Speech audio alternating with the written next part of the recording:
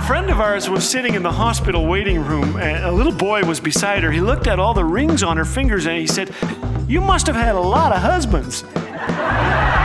Thanks for joining us today. You're listening to Laugh Again with Phil Callaway. As I travel, people tell me their stories, and then they smile and say, "If you use that on the radio, don't use my name." So I wish to thank Jane, Dawn, Shelley, and Sarah for the following stories. I'm kidding. Your secrets are safe with me, and the 6.2 million people listening to this program. Our first story is from a lady who lives in, North America. My sister called one day. She told me she was frantic. "I just stabbed my husband," she said. "You what?"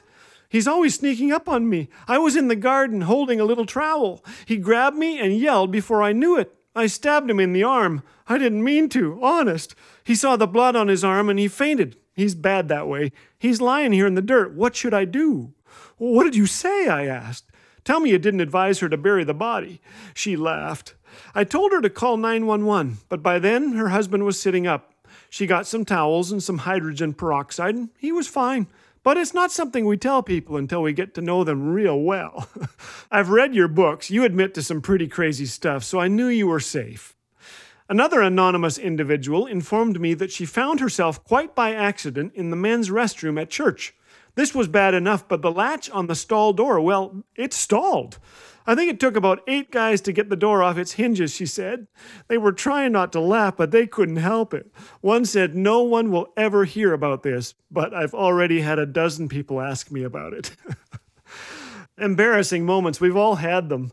Our son Steve was on a ski hill and tried to climb onto a ski lift, the chair, with 4 senior citizens.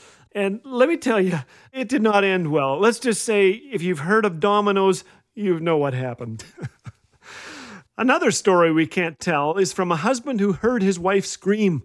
He reached the kitchen fast and stood there trying not to laugh. His wife had been making shortbread cookies. When she turned the electric mixer on, it bounced off the side of the pan and caught a thread of her sweater. The beaters grabbed that thread, then knotted the front of the sweater up so tightly that the poor lady looked like she was trying to fit into her favorite outfit from grade 2.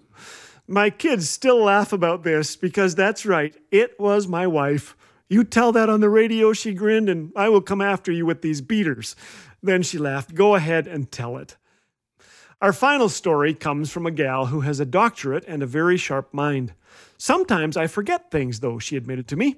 "I was with my 4-year-old at the grocery store, and a lady asked, 'What's her name?' My mind went completely blank. We have 2 other children. I remembered their names, but not the name of this particular child. I'm not sure," I said, and headed for the checkout counter. "If you tell this story, Callaway," she warned me, "don't tell my name." "And don't worry," I said, "I won't. I forget names too." Well, aren't you glad we have someone who never forgets our names? Even if our mother does, he won't. In John 10, Jesus compares himself to a shepherd who calls his sheep by name. "I am the good shepherd," he says. "I know my own, and my own know me." In Isaiah 43, the Lord reminds the people of Israel, "Fear not, for I have redeemed you. I have called you by name. You are mine." In Isaiah 49, God says, "Can a mother forget her own child? Though she may forget, I will not forget you." Never forget it, okay? And don't forget to send us your stories. Your secret is safe with me.